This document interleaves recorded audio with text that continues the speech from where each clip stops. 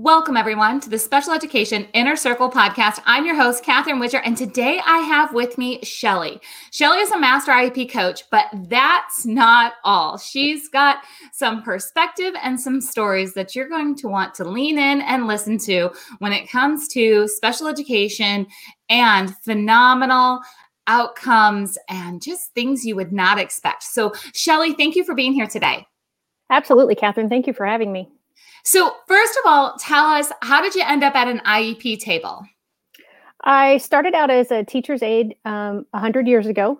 And then about 50 years ago said, yes, this is definitely what I want to do. I can do this. I'm going to become a teacher. And so I became a special education teacher, sat at, I can't even tell you how many IEP meetings, and then said, I want to stop working for the school districts and also work for the families. And so I started my own business, and then I was researching, there's got to be more out there, something else I can do. And I found you, and the rest is history. We've known each other for a couple of years now. You came out to the very first VIP weekend for Master IEP Coaches. I absolutely remember meeting you and you telling me that it was one of your goals to write a book.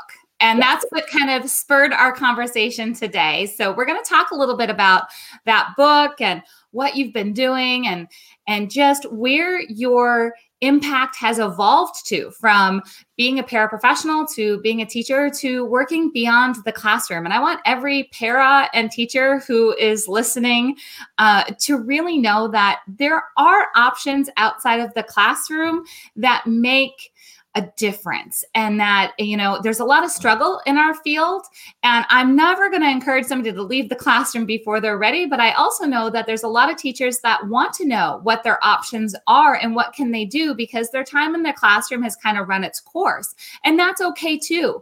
So Shelly, will you just share a bit about you do kind of like a YouTube show, and it's out on social media on a regular basis. Yep. And it really coincides with your book. I'm correct in that? Yeah, absolutely. Yeah. So the name of the live stream on Facebook and YouTube is called #NoLimits. And the name of the book, which I just so happen to have a copy right here, is called Those Who Can't Teach. And can't is in quotation marks. And the reason it's in, and then it has the ellipse behind it, is because throughout my teaching career, I had so many teachers tell me, oh, that student can't read. She can't write. She can't behave. He can't follow directions. She can't. Well, then not only was I hearing it from teachers, but I was also hearing it from the families, that people were saying those same words to them. You can't have a normal life. You can't have a happy life. You can't have fun. You can't enjoy. You can't do normal things. And so both the book and the live stream are about busting through those limits. The book itself is about 9 different families who, like I said, they have been told that they can't in some way, shape, or form. And they have proven that they can. And they can do a lot more than just academics or just whatever it was that they were told they can't. #NoLimits is, I am now being blessed beyond anything that I ever thought possible, of being able to interview people who are not in my book, but who are doing the exact same thing around the world. I actually, and it hasn't broadcast yet, interviewed somebody from Australia, and he is a personal trainer for people with disabilities. And it's just been amazing, the stories that have come from the #NoLimits. I've either had people on who have some sort of disability and they have burst through those disabilities or limitations that people have placed on them, or I've talked with people who are support personnel in some way, shape, or form, and then I've spoken with younger individuals. I had a former student on a few weeks ago. I love that. I love that. As a former special education teacher myself, that's amazing. I think about my former students all the time and wonder where they're at and what they're doing. Yeah, it was really, really cool. I really hadn't connected with her in a long time. And so it was nice she was actually the very first class I taught, I finished teaching, student teaching, and then went into a maternity leave the very next day. And she was in that class. Wow. And yeah, so I mean, only had her for 6-8 weeks, however long the maternity leave was. And so it was just really awesome to catch up with her. And then next week, I have a former student. Well, he's not really my student from school. I helped him at a therapeutic writing center. And so he's coming on next week to tell about all the great things that he is doing now. And so, yeah, I mean, just the stories that I've been able to hear and to share to try to change people's perspective, because I had a mistaken perspective growing up. I grew up in the 70s when the law first came out. So kids with special needs were still off in a corner. They were still off in a little closet of a room down a hall that nobody went down. Shelly, let's just face it. There's a lot of people that just heard you say that and said, and in my district, it's still the same. I mean, Here we are. The law is 45 years old. And what you're describing doesn't happen everywhere anymore, but it definitely is still happening more than it should be. Yes, absolutely. And that's kind of the reason too for getting this book and doing this live stream, is to get people to understand that our students are students, they're people first, and helping gen ed teachers get over whatever it is that is preventing them from really wanting to reach out. I think, and I can't really, I've not had a teacher tell me this, but I think it's an underlying fear that teachers have, that they won't hold the kids to a high enough expectation, or they don't know how to interact with everybody who has a special need. And they're also, I think, afraid that they're going to fail. And they put so much time and energy into everything that they do, that they're going, if they fail, they're not just failing their students, but they're failing themselves. So I just want to change people's minds about working with people with special needs. So important. Yeah. Because so I was just talking to another guest, and when we wrapped up our conversation, I said to her, what's one thing that you think parents should know? And she said, parents right now need to know that if they're feeling down, that they're feeling kind of devastated about everything that's happening in the system, everything that happened in 2020 and all that they need to start surrounding themselves with stories and influences of success in the disability community. And what I'm hearing you say is, you're like, okay, I've got a place for you for that. Because a lot of parents and teachers are like, well, sure, there's one celebrity who has a disability who, hit it big, and that's not what we're talking about. We're talking about the everyday situations that it's not even, I'm going to say, a lot of times the wins are in the disability community are celebrated in a very pity kind of way of like, oh, look how cute, because they have Down syndrome, this is special. And that's not what you're doing either. So I want everybody to really hear that we're not talking about the celebrity who got a speaking role, in a movie. And we're not talking about the homecoming queen. We're talking about everyday stuff. So go ahead and jump in. Tell us a story from your book. Give us a highlight. Oh gosh, there's so many. One that I found that was it's a personal story to me, and several of the stories I'm kind of intertwined because they were former students of mine or their family friends or whatever. I remember the first time I had been teaching this little girl for a couple of years. She did have Down syndrome, and they were starting a buddy walk in our area.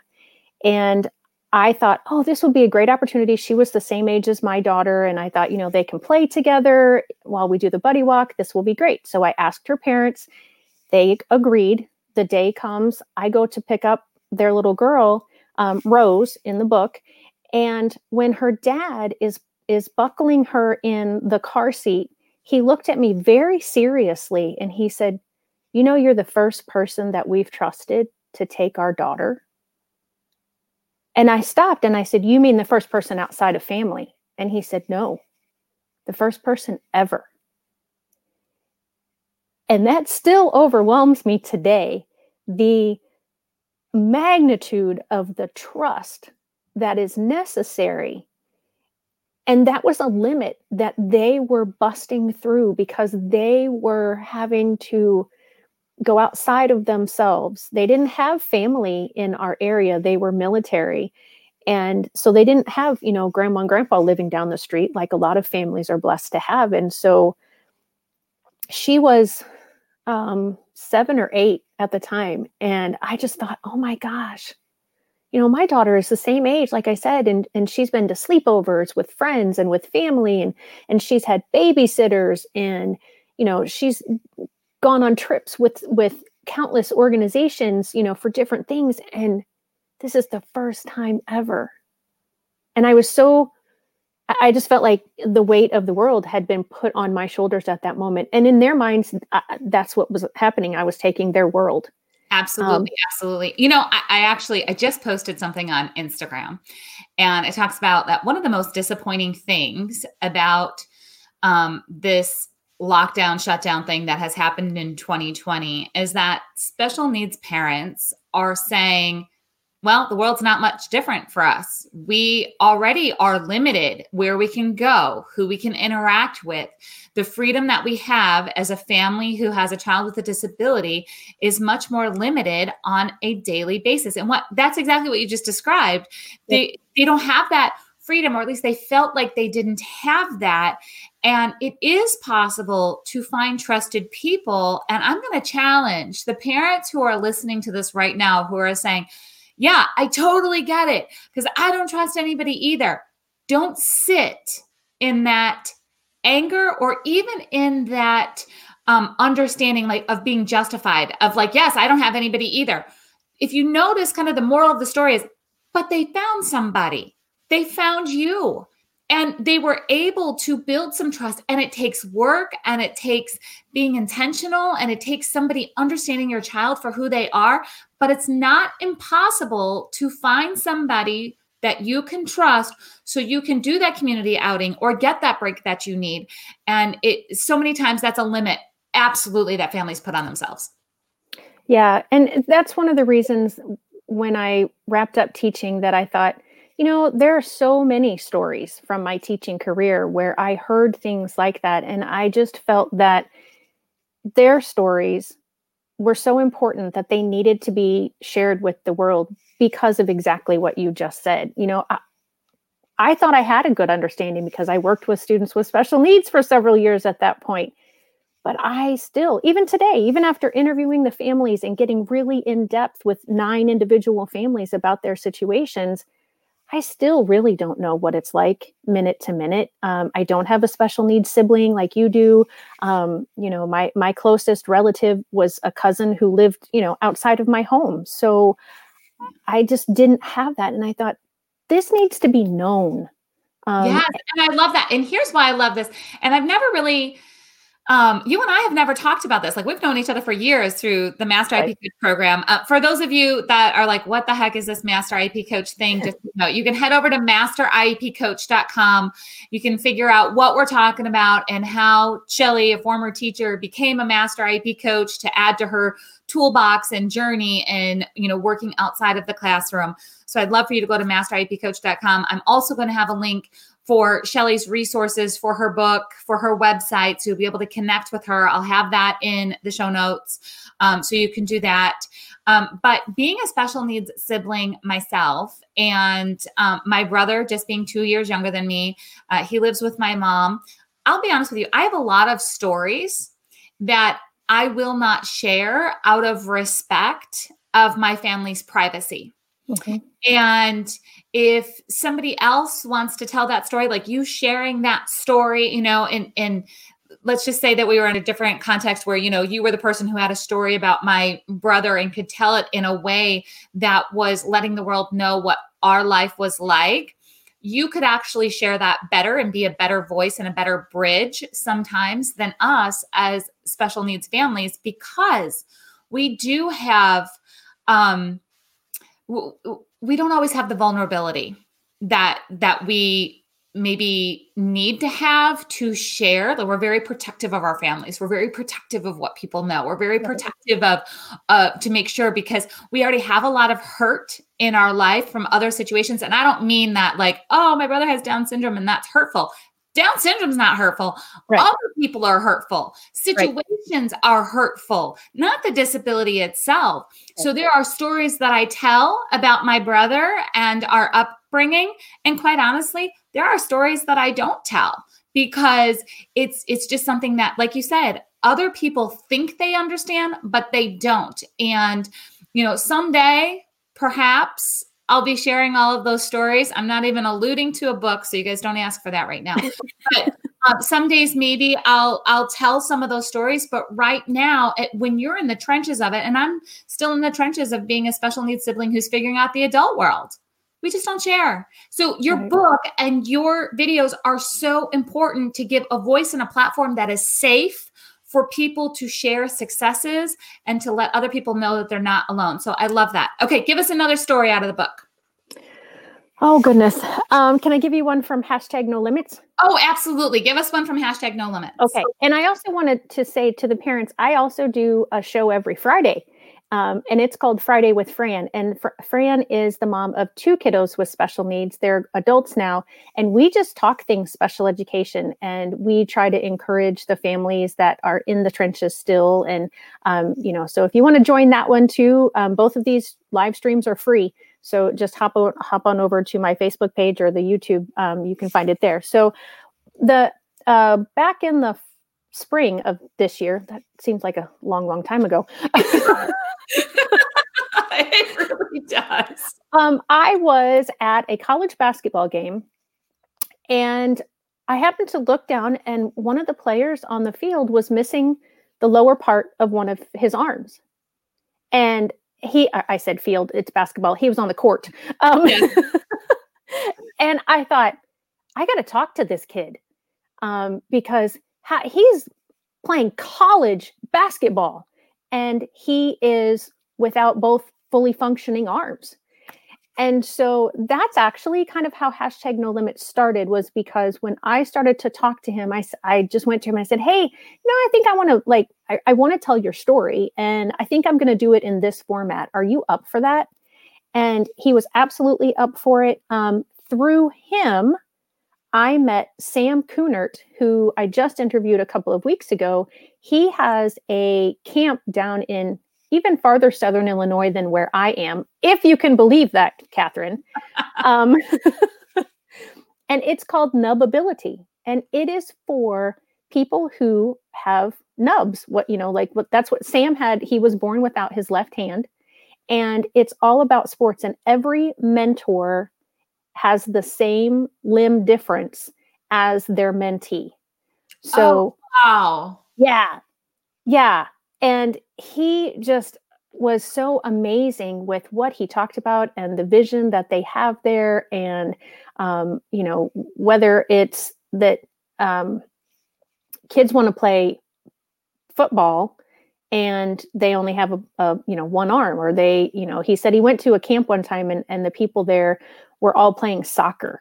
And in Southern Illinois, he's like, first of all, that's a sin. We don't do soccer. This is football territory.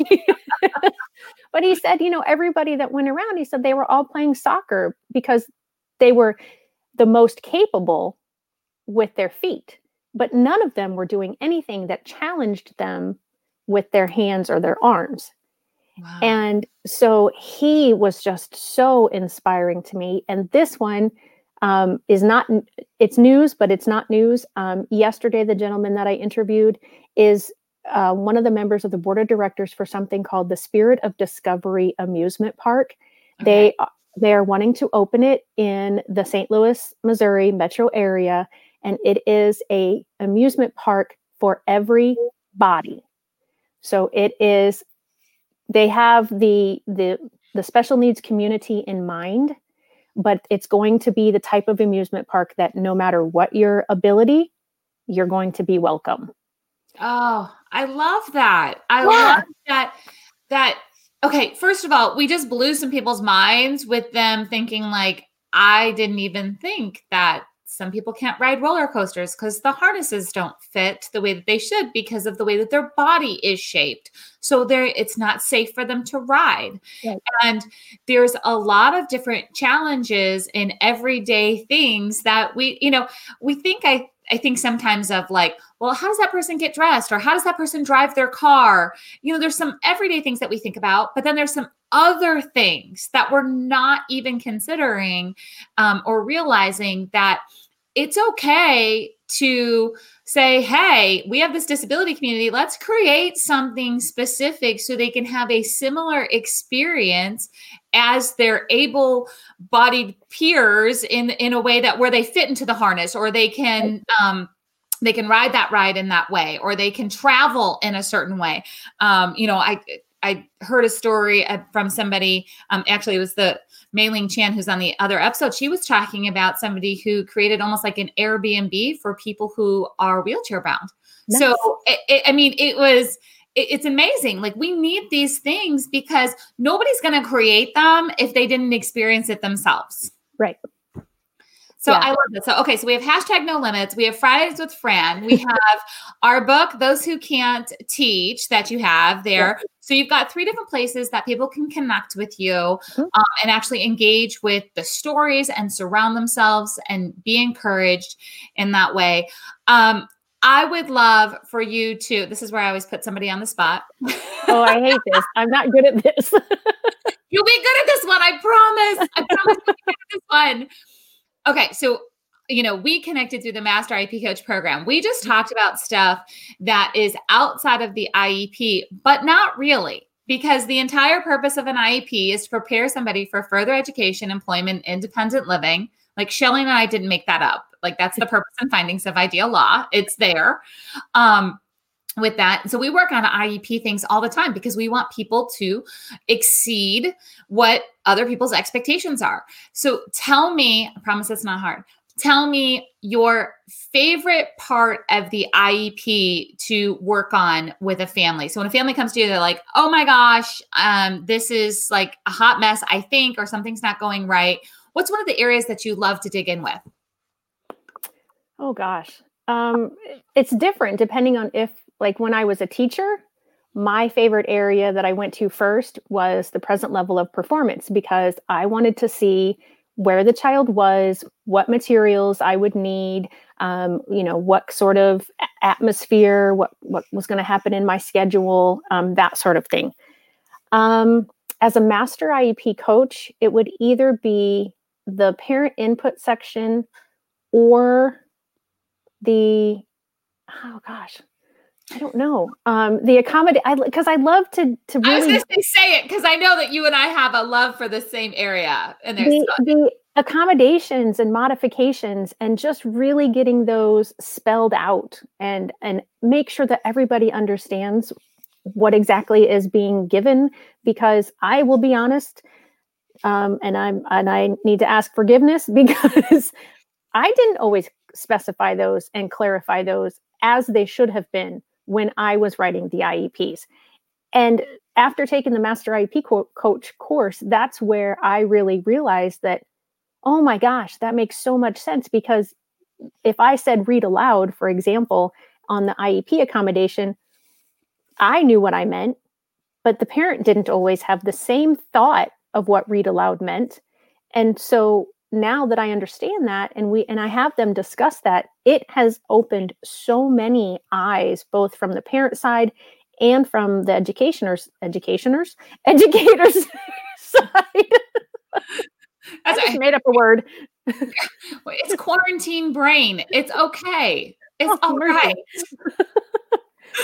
But yeah, they have realized, everybody at the table, how much impact that has, just clarifying what you're thinking, because y'all don't want to be in my head and I don't want to be in anybody else's head. So just tell me what's in there.